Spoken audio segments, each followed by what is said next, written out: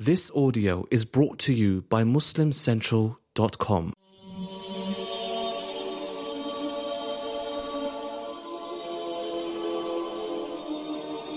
Assalamu alaikum wa rahmatullahi wa barakatuhu.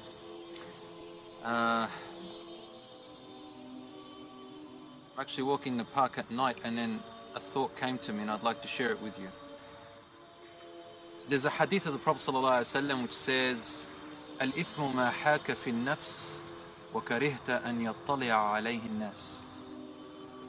What is a sin? A sin is what scratches at your conscience on the inside and you can feel it yourself. And you hate that people were to know this about you. So you don't even actually need hadiths or Quran or anybody to tell you. Just naturally know that you're doing something wrong or right. Isn't that amazing? And I recalled a little story. Actually, I need to stand up for this because I can remember it. I was once giving a talk and there was someone sitting there and there was a lot of people. I don't know who was there. I don't even know the people who were there. And I had a question written on a paper and I answered it. And then someone had taken offense to that. I was told about this months later.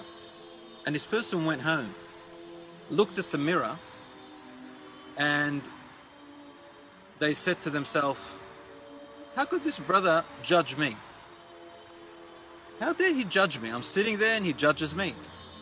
Mind you, I didn't know who that person was.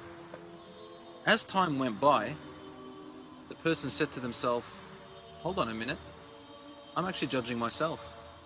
I'm judging myself the way I look, how I'm speaking, the way I show myself, what I'm doing on social media, and so on and so forth.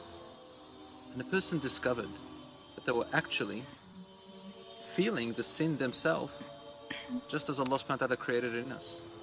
We all know when we're doing the right thing or the wrong thing.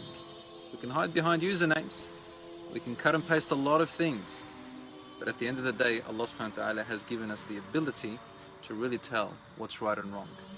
And He keeps scratching at our conscience. If you want to be happy, let it out and admit it to yourself. Assalamu alaikum wa rahmatullahi.